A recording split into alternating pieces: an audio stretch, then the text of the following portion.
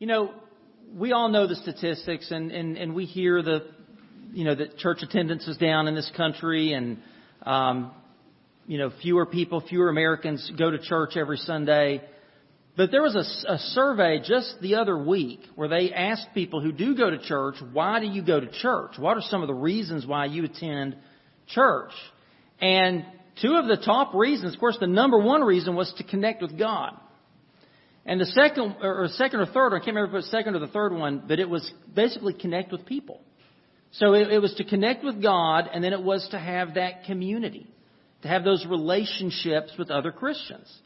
And Psalm 131 and 133 speak to that perfectly. They help us to answer the question, how do we connect with God and connect with other people in meaningful ways? How does that happen?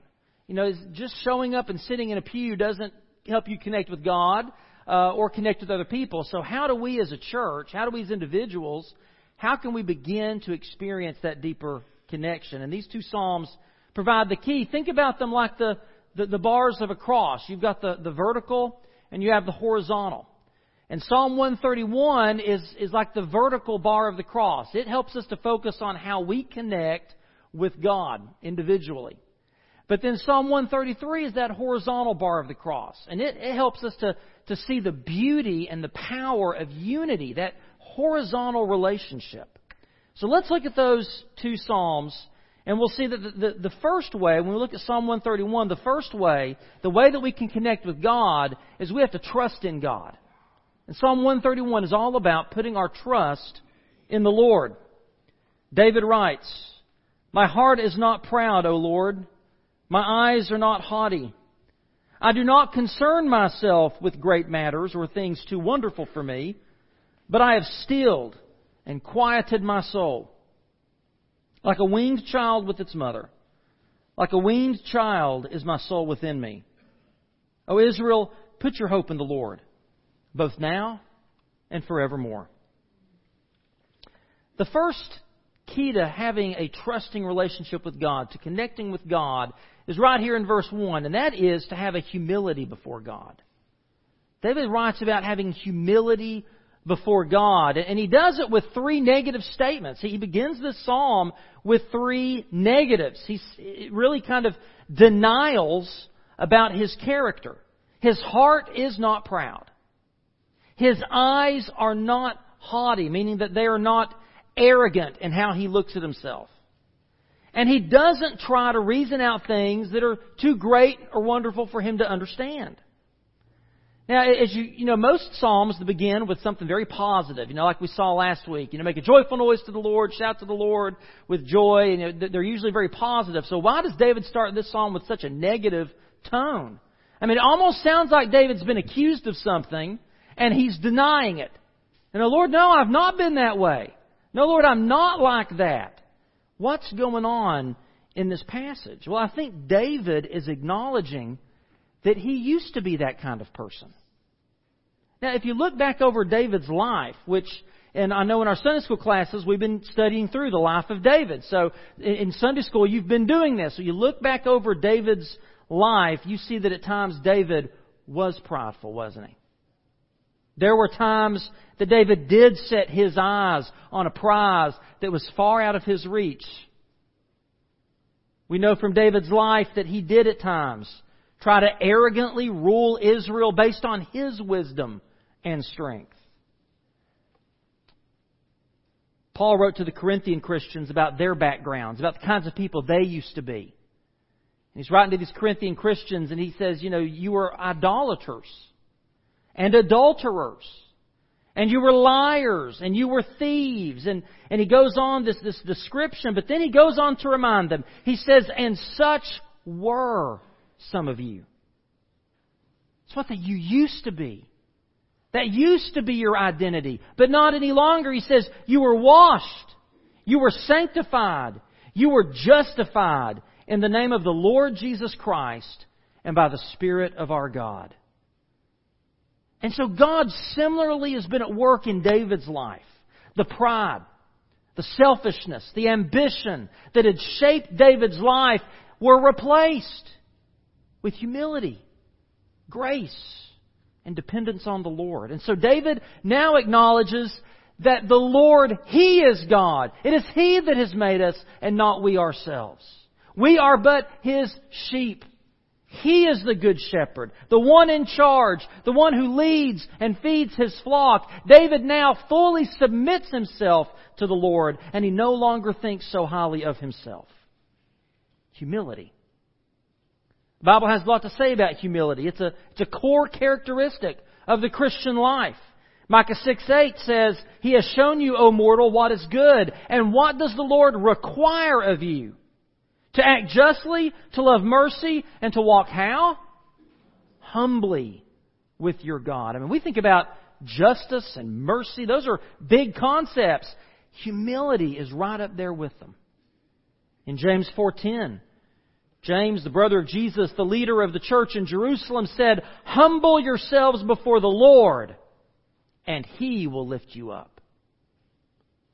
And similarly to that, in Proverbs 3:34, it tells us that God mocks the proud mockers, but shows favor to the humble and the oppressed. So rather than thinking too highly of ourselves, we need to take a step back. We need to remember that God's ways are deeper than our ways. Just as we heard in Isaiah 55 in our Old Testament reading. His thoughts are higher than our thoughts. And that's what David is getting at here in the last part of this verse, in verse 1, when he says, I do not concern myself with great matters or things too wonderful for me. See, we have a tendency to lean a little too much on our own understanding, don't we? We become a little too wise in our eyes sometimes, and that can get us into trouble, especially today. And I mean, we've got so much information accessible at our fingertips. Right? If I have a question about something, I can just pull it up on my phone. Or, if you have, like a little Google Home Mini, you don't even have to, you just say, hey, Google, give me the answer to this. We have instant access to so much information. We have so much scientific knowledge and understanding. We've made so many amazing technological and medical advancements and achievements. It's so easy for us to get a little full of ourselves, isn't it? And especially when we can so easily get out our phones or our tablets or our computers and we can tweet our opinions to the world. Right? You can get in those Facebook debates and think that just because you can put it out there that somehow means, hey, I'm important. You better listen to what I have to say. We need to remember, we don't have all the answers. Amen? We can't see into anyone's heart and judge anyone's motives. And we need to remember there's nothing wrong with saying, I don't know the answer to that question, but I do know the one who holds the answer. Christ calls us to choose a path of humility. No longer self-elevated, self-exalting, or self-centered. No longer pursuing my path, but the Lord's path. But the second thing that David touches on here is we also have to have a holy hush before God. In verse 2, he says, I have stilled and quieted my soul. So David has gone from sort of that negative stance in verse 1. He's taking a more positive approach here because now he has humbled himself before the Lord. He realizes that he's not the center of the universe, God is. And so now David can experience shalom, true peace that comes from a sense of well-being and wholeness. Because he is no longer fighting with God for supremacy. He has surrendered. David may sit on the throne of Israel, but it's the Lord God who sits on David's throne. And because of that, he can still and quiet his soul. Rather than worry and fretting about how to solve all the problems on his own with his own wisdom and his own strength, David can now be still and quiet before God, waiting for Him to give him the wisdom and the strength and the direction that he needs. David wrote in Psalm 27, some trust in chariots and some in horses, but we trust in the name of the Lord our God. Who do you trust in? One of the reasons I think we worry and fret so much today, and anxiety is a growing epidemic in our culture. Why are people so anxious, so afraid, so stressed out? I think it's because we trust in ourselves. Or we're trusting in man-made institutions and systems. But when we learn to look to the Lord for help, for courage and wisdom and strength, that's where we find lasting peace. Jesus said that when we seek first His kingdom and His righteousness, God will give us all the things that He knows that we need. And Jesus says that those are the things the pagans run after. In other words, that's what they're looking for. That's what they're striving for. That's what they're wishing for. The pagans spend their lives consumed with getting these things that God knows that we need. So it's not like a Porsche. It's not like, just the biggest TV you can buy. He's talking about things that we actually need. Shelter and food and water and clothing. But the difference is that when we put our faith and trust in Jesus Christ, we can work for those things. We can work for a living, and we need to make a living. And we need to be good stewards, and we need to take care of our bodies.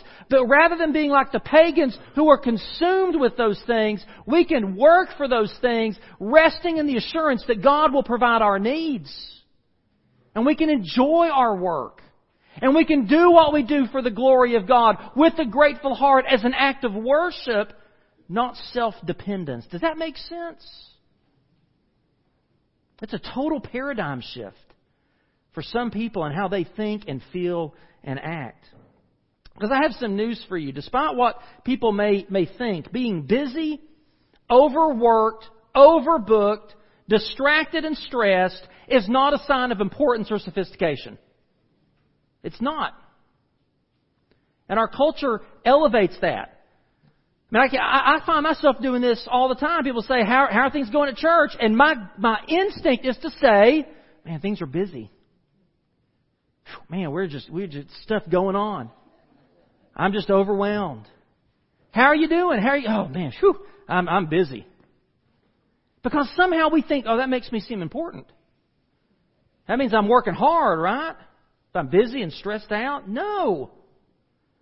And we shouldn't look down on those people who aren't stressed and busy and overworked. Those people that seem to have time for a hobby. Or those people that seem to have time to sit down with their family and have a meal. Those people that just kind of are going through their life and they're not stressed out.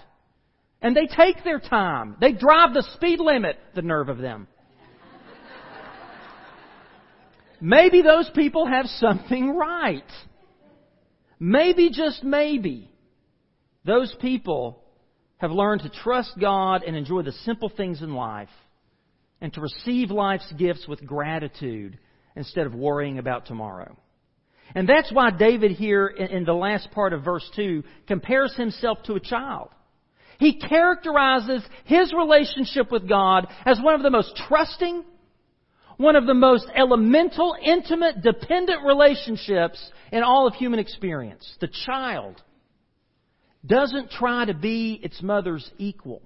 And the word here for child is like a small child. Think like 4 or 5-year-old child. The child doesn't try to be its mother's equal, nor does it try to be independent of its mother. Rather, the weaned child, though still can't fully take care of himself, he is still old enough to feed himself. He isn't carried by his mother everywhere, but he still walks close by his mother's side. He has a relationship of trust, of dependence. That's the same kind of relationship we should have with our Father in heaven. Jesus put it this way. He said, "Come to me, all you who are weary and burdened, and I will give you rest. Take my yoke upon you and learn from me, for I am gentle and humble in heart. And you will find rest for your souls. For my yoke is easy and my burden is light." I love that verse. Does that characterize your relationship with God? Do you know the peace of Christ? Because you're casting your cares upon the one who so deeply cares for you? Are you seeking His kingdom and His righteousness and trusting Him to fill in the gaps? Are you working on your own, or are you working hand in hand and side by side with the Lord your shepherd? We should have a relationship of humility, but also of just that holy hush, that be still and know that He is God. That the sheep that can lay down in the green pastures and beside the still waters because they know that their shepherd is there. Is that your relationship with God today? And then the third thing that David tells us about this trusting relationship with God, this how do we connect with God? He says in verse 3, "O Israel, put your hope in the Lord, both now and forever." We must have hope in God. And if you think about it, childlike trust always has an element of hope, doesn't it? And so when we trust God, that means that we have a positive confidence that He's going to work out all things for His glory and our good.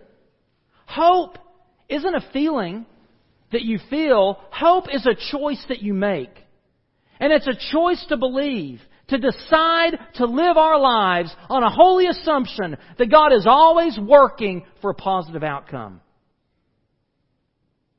That is hope. When you don't get good news from the doctor. When your boss calls you and tells you you're going to have to cut your hours. Or you're being laid off.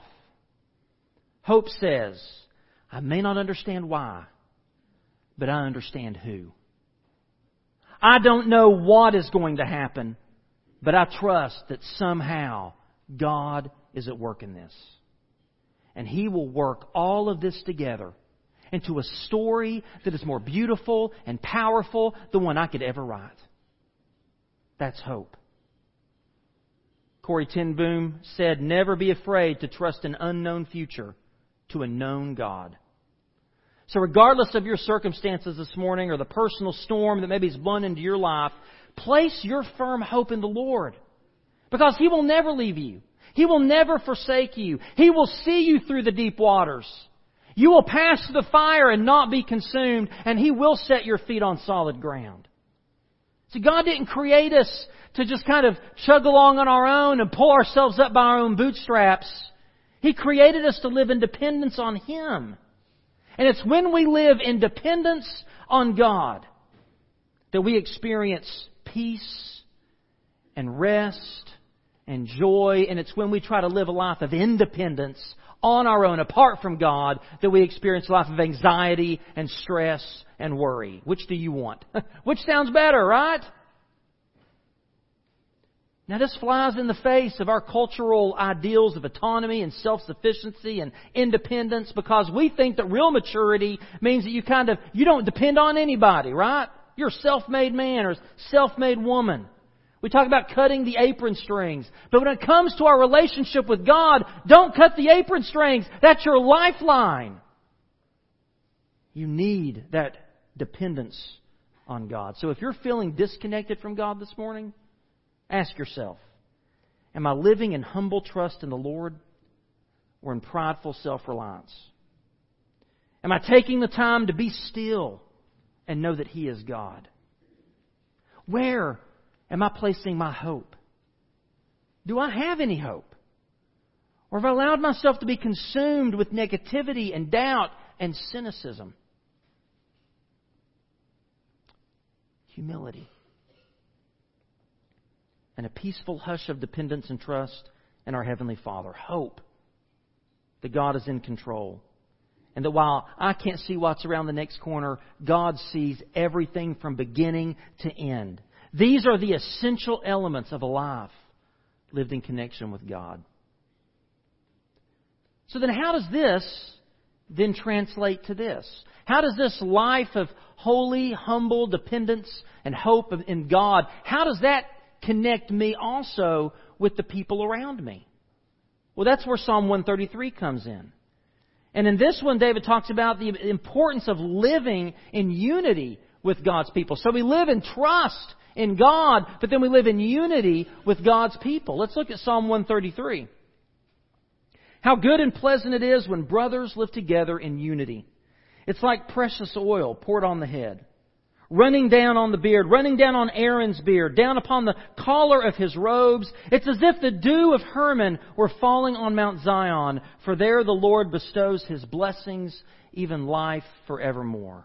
Psalm 133 is a beautiful affirmation of the value of unity. Unity in families, in communities, in a nation, but especially unity among God's people. And here David builds his case for unity around two metaphors that illustrate why it's good and pleasant for brothers and sisters to live together in unity, but also they illustrate how they result in blessings forevermore. So in verse 1, David first praises unity. The praise of unity in verse 1. He says how good and pleasant it is when brothers live together in unity. So David begins by describing unity among God's people as good and pleasant. Now the Hebrew word for good is tov. It's the same word that's repeated again and again and again in Genesis 1. Right? God looked at all that He had made and He said it is good. It is tov. And He does that 5 times, and then He finally says that it is very tov, right? It is very good when He creates man and woman. This word means excellent, desirable, but it also means useful. In other words, when God declares things good, He's saying, that's going to work. Yeah, that'll work. That's useful. Now, the word pleasant means something that is sweet, lovely, delightful. So David is describing unity as something that is excellent and useful. It's something sweet and delightful. It's something we should all desire and enjoy and put to good work for our benefit and for the benefit of those around us. But David goes on to describe unity in familial terms. He says that it is good and pleasant when brothers live together in unity. Now this phrase, when brothers live together, that phrase occurs one other time in all of the Old Testament. And it's in Deuteronomy 25:5. Where Moses is talking about the Levirate marriage, which it's a social custom where sons would continue to live together in their father's household to take care of each other's families. Specifically, if you had a brother who died and he didn't leave a child for his wife, she would be brought into the family and given to another brother. But that son that would come from that union would still be considered the deceased brother's, not his. And so this phrase, when brothers live together, it was about family unity. It was about putting the families, your brother's needs, ahead of your own need. But this psalm isn't necessarily about family, though it certainly can apply to our families. This is a psalm of ascent. Now what that means is that this psalm was sung by pilgrims as they were coming from, Nazareth or, somewhere in Galilee or Jericho or on the coast, wherever in Israel they lived. If they were coming together, maybe for Passover or the Day of Atonement, and they were coming up to Jerusalem to worship and make their sacrifices, this was one of the psalms they would sing. And they would meditate upon this. So, this song was sung on an occasion where God's people would come together to worship, to fellowship, to pray, to eat together, to dwell together, to devote themselves to the teaching of God's Word. Does this sound familiar? Sounds like Acts chapter 2, doesn't it? Sounds like how the early church is described in Acts chapter 2. See, in Acts chapter 2, the Jewish people were celebrating Pentecost, the festival of first fruits in Jerusalem. And many of them had come 50 days before to celebrate Passover. So they've been kind of camping out and hanging out there for the past, month and a half in Jerusalem. And then on this particular day of Pentecost, when the Holy Spirit comes, the church is born, thousands of these Jews believe in Jesus Christ, and so they decide to extend their stay. They're going to stay even longer because they want to be with other followers of Jesus. They want to learn what it means to be a disciple of Christ. But these people aren't from Jerusalem. They're from who knows where, and they don't have any. They're not working. They don't have anywhere to live. So what does the early church do? They start to pull their resources. They sell possessions so they can put this new brother in Christ up for a few nights, so he can continue to stay and worship and learn and grow in their faith. See, just as worship is costly, we talked about that last week. Last week we talked about the sacrifice of praise. Worship, genuine worship, should cost you something. Well, so does fellowship. True Christian fellowship. And I'm not talking about bringing a casserole on Wednesday night. That's not the kind of cost I'm talking about. True Christian fellowship should cost us something. We have to make sacrifices for each other. We have to put each other's needs before our own needs. I have to not just look out for myself, but consider you as well. And sometimes that means I have to inconvenience myself. Sometimes that means I don't get my way. That's unity. That's fellowship. And it can cost us. When God made Adam and Eve, the first family, the first human community, He didn't just declare it tov, good. He said it was very good. And this word pleasant is also the same word that's used in talking about harmony in music. So it's a Hebrew word that talks about what we heard this morning. Didn't you think the music was pleasant this morning? Amen? It was pleasant. When we live together in unity, it's like we're all playing the same song. And we're in tune and we're in rhythm, but some of us are playing a trombone. Some of us are playing a French horn. Some of us are playing a trumpet. Some of us are playing a flute. Some of us are playing a piano. We're playing different instruments, but we're playing the same music. Does that make sense? That's unity. And we're playing our part in God's symphony. Unity means oneness, and it's what Jesus prayed for in our New Testament reading in John 17. It's what the first church demonstrated, as Acts 4:32 says, they had one heart and mind. And it's what Paul desired for the Corinthian Christians when he wrote in 1 Corinthians 1:10, I appeal to you, brothers, in the name of our Lord Jesus Christ, that all of you agree with one another so that there may be no divisions among you, and that you may be perfectly united in mind and thought. Unity. But we must not confuse unity with uniformity. Right? Unity does not mean that we're all carbon copies of each other. It's not uniformity. It's not that we're all exactly the same and we all think the same thing and we feel the same thing and we have the same opinions and we like the same music and we like the same food. You know, we'd all be bringing squash casserole to the fellowships, right? That's no good. We'd all be playing trombones. It's not uniformity. In fact, Paul talks about how we are different, how God has given us different gifts and put us in different places in the body. He's given us different roles and different jobs and different responsibilities, but we have one Lord and one faith and one Spirit and one baptism. Unity is as good and pleasant as an orchestra that's in harmony and rhythm. Many instruments playing one song.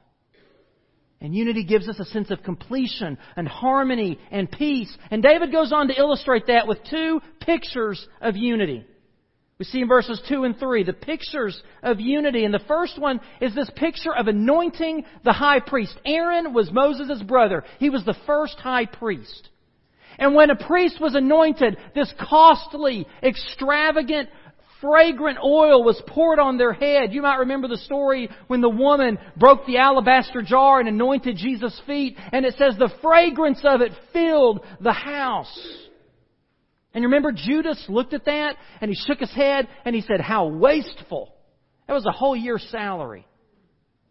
Unity is extravagant. Some people might even say it's wasteful. Christian unity is like extravagant love, being upended, broken, and poured. Not just sprinkled, not just a dab here and a dab there, but just broken and upended and poured. And look, it doesn't just stay on the head. It runs down into the beard. It runs down into the collar. It runs down into the folds of the robe. The oil flows and it overflows down and down and down. It cannot be contained. It cannot be restrained. It's out of control. It takes on a life of its own and it covers and saturates everything. And when we serve each other in Christian love, that power, that testimony, that grace, it runs wild. Love, when it's poured out, has no limits. It's contagious. It spreads and it's passed on and it ends up in places you would never imagine. The second picture is it's also like the dew on Mount Hermon. Now, here's a picture of Mount Hermon. You can see that. And it's snow-covered. It's a pretty tall mountain. And it's way up there where that red triangle is, okay? It's at the very northern border of Israel. It's on the border of Israel and Lebanon. It's 9,200 feet in elevation, and it can be seen from the Dead Sea 120 miles away. The mountaintop stays snow-covered 2/3 of the year, and it receives over 60 inches of precipitation a year. And it is the snowmelt and the rain and the dew of Hermon that's the source of the Jordan River. And all the water pretty much in the Promised Land. So rain, snow, dew, these are things that fall from heaven. They're gifts from God to a parched land that otherwise would have no water. And no one can create it, right? We can't create the dew. We can't make it come. We can't make it go away, even though you might want to, because it's pretty humid outside these days.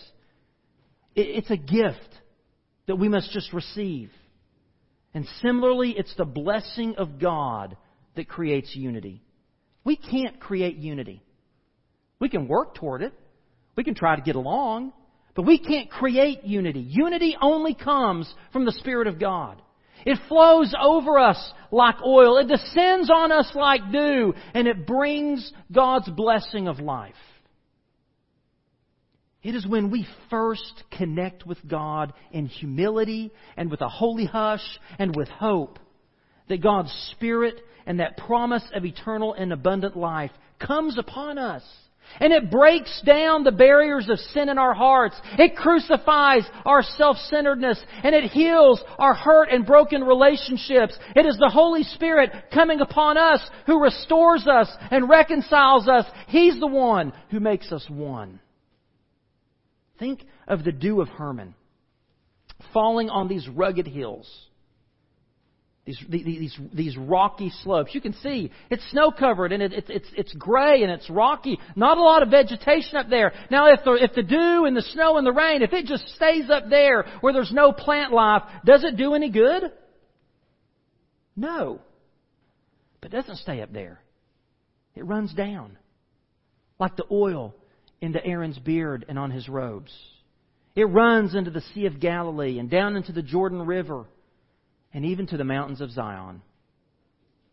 God's blessings, the blessing of unity, the power of brothers and sisters loving each other and serving each other in unity. It spreads and it flows and it blesses so many more people. Now notice here in verse 3, at the end of verse 3, that it's not until the end of this psalm that God is even mentioned. Moses is mentioned and Mount Hermon is mentioned. God isn't even mentioned till the very end of the psalm. It's as if David is saying that God is that hidden source of well-being. Just like you can't see where the dew comes from. As Jesus said, you can't see where the Spirit is coming from or where it's going. God is there, working in His people. And so David ends with that summary of the power of unity there at the very end. Because it is there, where God's people dwell in close unity, that the Lord bestows His blessing. By His sovereign will, God has ordered that His grace will be bestowed where His people live together. Jesus even said in Matthew 18:20, "For where 2 or 3 gather in My name, there I am with them." And I believe it is where God finds true unity that He pours out the fullness of His Spirit. This is the blessing of His eternal favor. It's where we find the fullness of life, what Jesus called abundant life. This morning we're going to be beginning the process of our deacon selection. At the end of this service, we're going to nominate some men to be deacons. In the book of Acts, it tells us that one of the duties of the first men that were set aside to serve the church as deacons, that one of their tasks was to preserve the unity of the church. You had 2 different groups in the church that were kind of fighting with each other. And one group thought they were getting preferential treatment. They felt the other group was getting preferential treatment and they were getting left out. And the church was beginning to splinter. And the apostles knew we need somebody to come in here and to help us preserve the unity. So as you begin to circle these names here at the end of the service, Ask yourself, who do I see that's humble before God? Who do I see that lives in trusting dependence upon the Lord? Who is it that I see that puts their hope in God? Who in this church do I see working toward and preserving unity, putting others before themselves? That's how we should all be in the church. You know, a cross, like I said, isn't a cross without both the horizontal and the vertical. So, we can't experience a deep unified connection with other people unless we first experience it with God, right? If you really want to have a good relationship with other Christians and other people, you've got to have a good relationship with God. But the opposite is also true. You can't have a right relationship with God if you're not right in your relationship with other people. Jesus said, if you can't forgive others, don't come asking God to forgive you. If you can't be right with other Christians, how can you be right with God? How can you love the God you cannot see if you can't love your brother who you do see? So, which comes first, the chicken or the egg, right? Do I work on my relationship with God first, or do I work on my relationship with others first? Yes. Both. It's not an either or. It's not a first and second, because it's all a gift received from God. It's all the power of His Holy Spirit as you submit yourself to Him and you let Him work in your heart. This morning, do you have a relationship with Jesus Christ? Have you come to that point in your life where you've humbled yourself and you've realized the kind of person that you've been, and so you confess your sins and you reach out in faith-filled hope that Jesus will forgive you and save you? Have you done that this morning? If you don't know Jesus Christ as your Lord and Savior, you've never cast your sins upon Him and asked Him to give you His grace and forgiveness, I invite you to do that here in just a few minutes. This morning, do you have a church family?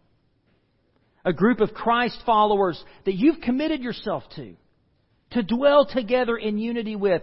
I'll tell you, here at First Baptist Church, you ask anybody, we're not a perfect church because we're filled with imperfect people, right? There is no such thing as a perfect church. But we're a loving family.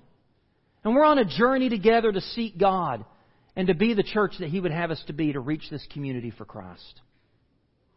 Maybe this morning God is leading you and your family to unite with this family of faith and to grow in unity. But one more thing I want to ask you to consider this morning. Who in your life do you need to forgive? Who in your life do you need to seek forgiveness from, so that you can dwell with them in unity? What is it that's holding you back? What is it that's getting in the way of you experiencing the kind of blessings that God wants for you and your family and here in this church, because you're just letting things get in the way of unity? This altar is open for you to do business with God this morning. I will be standing down front to receive you. Would you pray with me? Father, we thank You for these beautiful pictures in the Psalms. These beautiful pictures of the kind of relationship that You want to have with us as a father and a child. And as our Father and as Your children, You also long for us to live together as brothers. This is a family. And I pray You would help us to grow in our love for one another, to grow in unity, to grow in dependence upon You. Father, I pray You would speak and work in the hearts of the people here today. Maybe there's someone who needs to begin that relationship with You for the first time. Maybe there's someone that they just know this is home and they want to come and they want to plant their lives here and to grow and serve. Father, I pray for those whose hearts are hurt and broken this morning and they're struggling. And I pray You would work in them with Your grace. We ask it all in Jesus' name. Amen. Would you stand?